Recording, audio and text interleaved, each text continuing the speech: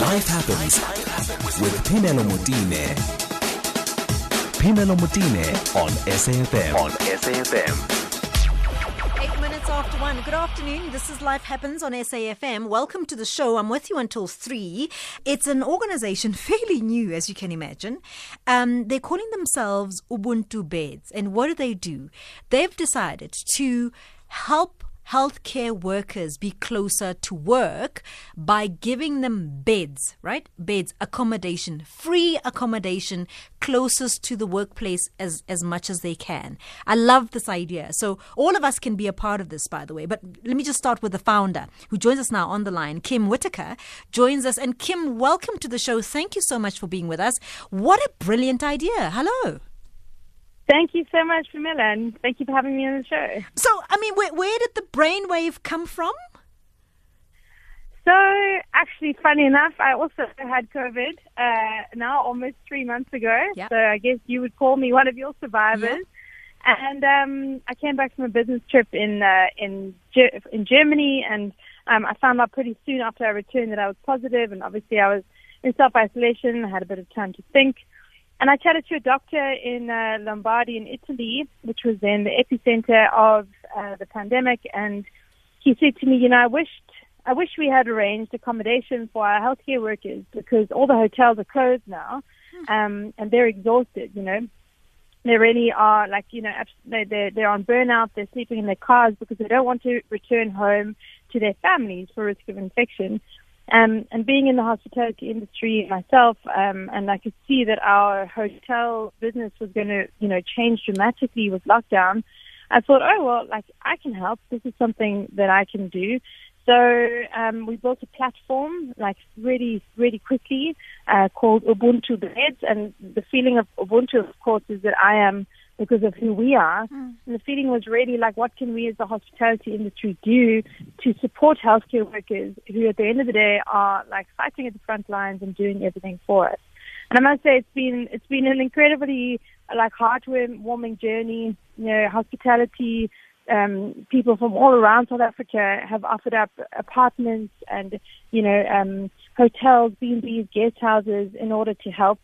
We've had incredible support from, you know, design agencies like Nicework and the Rainmaker platform that enables us to make these bookings. And everyone's just sort of jumped on board to pull together and make sure that we can offer healthcare workers accommodation, either, as you've mentioned, home from home, where they can like live and work close to each other, so we can find them accommodation close to the hospital, so they don't have to go home to their loved ones. Or if they in fact test positive and they need a place to self-isolate, and perhaps they are living in a place where they're sharing a house with multiple people and they can't actually self-isolate, then we help them find an apartment or an isolation hotel, etc. What a gorgeous story. Yeah, Kim, that's how it happened. It's such a wonderful initiative. So do they register, the healthcare workers themselves go on the platform and raise their hands and say, I'd like a bed, or how does it work? Yes, it's really, so the idea is simple. We have a platform which is ubuntubeds.org, and on this platform you can sign up as a healthcare worker, or you could sign up as an accommodation provider. You can also, for example, donate on the platform, which is how we make this whole thing possible. It is free for healthcare workers. So if I was a healthcare worker, I'd go onto the website and log on. Some people log on and sign up now, and then they let us know, well, I think, you know, I'll need the accommodation in 3 weeks' time, because that's when I'm going back onto rotation. Or, you know, I need the accommodation tonight. So the duration and the time varies, but really, you know, the sooner people sign up, the quicker we're able to source accommodation and to match them with accommodation close by. Kim, I hate to ask this question, but we live in South Africa. How do we secure their safety? How do we know that, you know, a predator is not offering accommodation as an ulterior motives? So we do verify every listing, and we have said no to listings that we don't feel 100% confident with. Okay. So in the case of a hotel, there's a certain amount of information we can find out online. Yeah. For example, is it really at that address? And if the star rating was like 2 out of 5, then we'd say, okay, this isn't something that we feel is safe, etc. And we also do virtual site inspections on listings that aren't listed online. So, Kim, is this only for sort of the hospitality industry? In other words, if I just have a house and I, for whatever reason, am not at that house, maybe it's a holiday home, for instance, right? And it's not necessarily within a hospitality business frame, but it is just a house that I have, which is my holiday home. Can I say to you, Kim, I've got this house in Knysna and I'm not using it for now. Do you want it? Is that something you would consider? Oh, absolutely. We placed a family in Craddock last week, which was literally someone's holiday home. And so we definitely, we're finding student accommodations particularly useful because they're often close to academic hospitals. Yes. And they're also standing empty now. So, literally, as long, we've had to say no to people who've offered out a room in their home where they're still living. Yeah. We've had people come forward with all kinds of generous offers.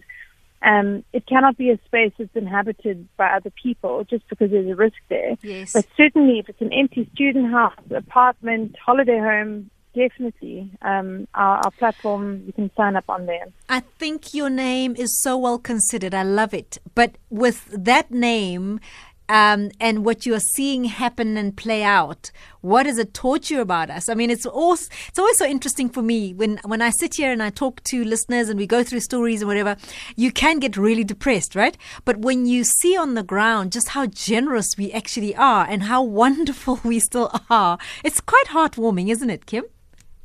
No, absolutely. And there's been so many, we've placed about 227 healthcare workers so far around South Africa. And there's so many heartfelt stories of people calling us at 6 p.m. I've just gotten my COVID results back and I'm positive and I can't go home. And then we pick up the phone and we're calling accommodation, providers and then eventually, 15 minutes later, someone's offered up their apartment and they've said, here, you can just go in there, you've got, and then the neighbor from next door is cooking meals, 3 meals a day, and dropping off food parcels so that they're looked after. And really, we couldn't have asked for any better sign of Ubuntu, really a spirit of togetherness from people who've never met each other, Has this given you a new sense of who we are? I think so. I must say I've always been a very particularly proud South African. Yeah. I just love this country and I'm very honored to be living here and to be working here. And I think it has renewed my sense of purpose and the essence of being a South African, certainly. There's some really heartfelt stories that are coming out.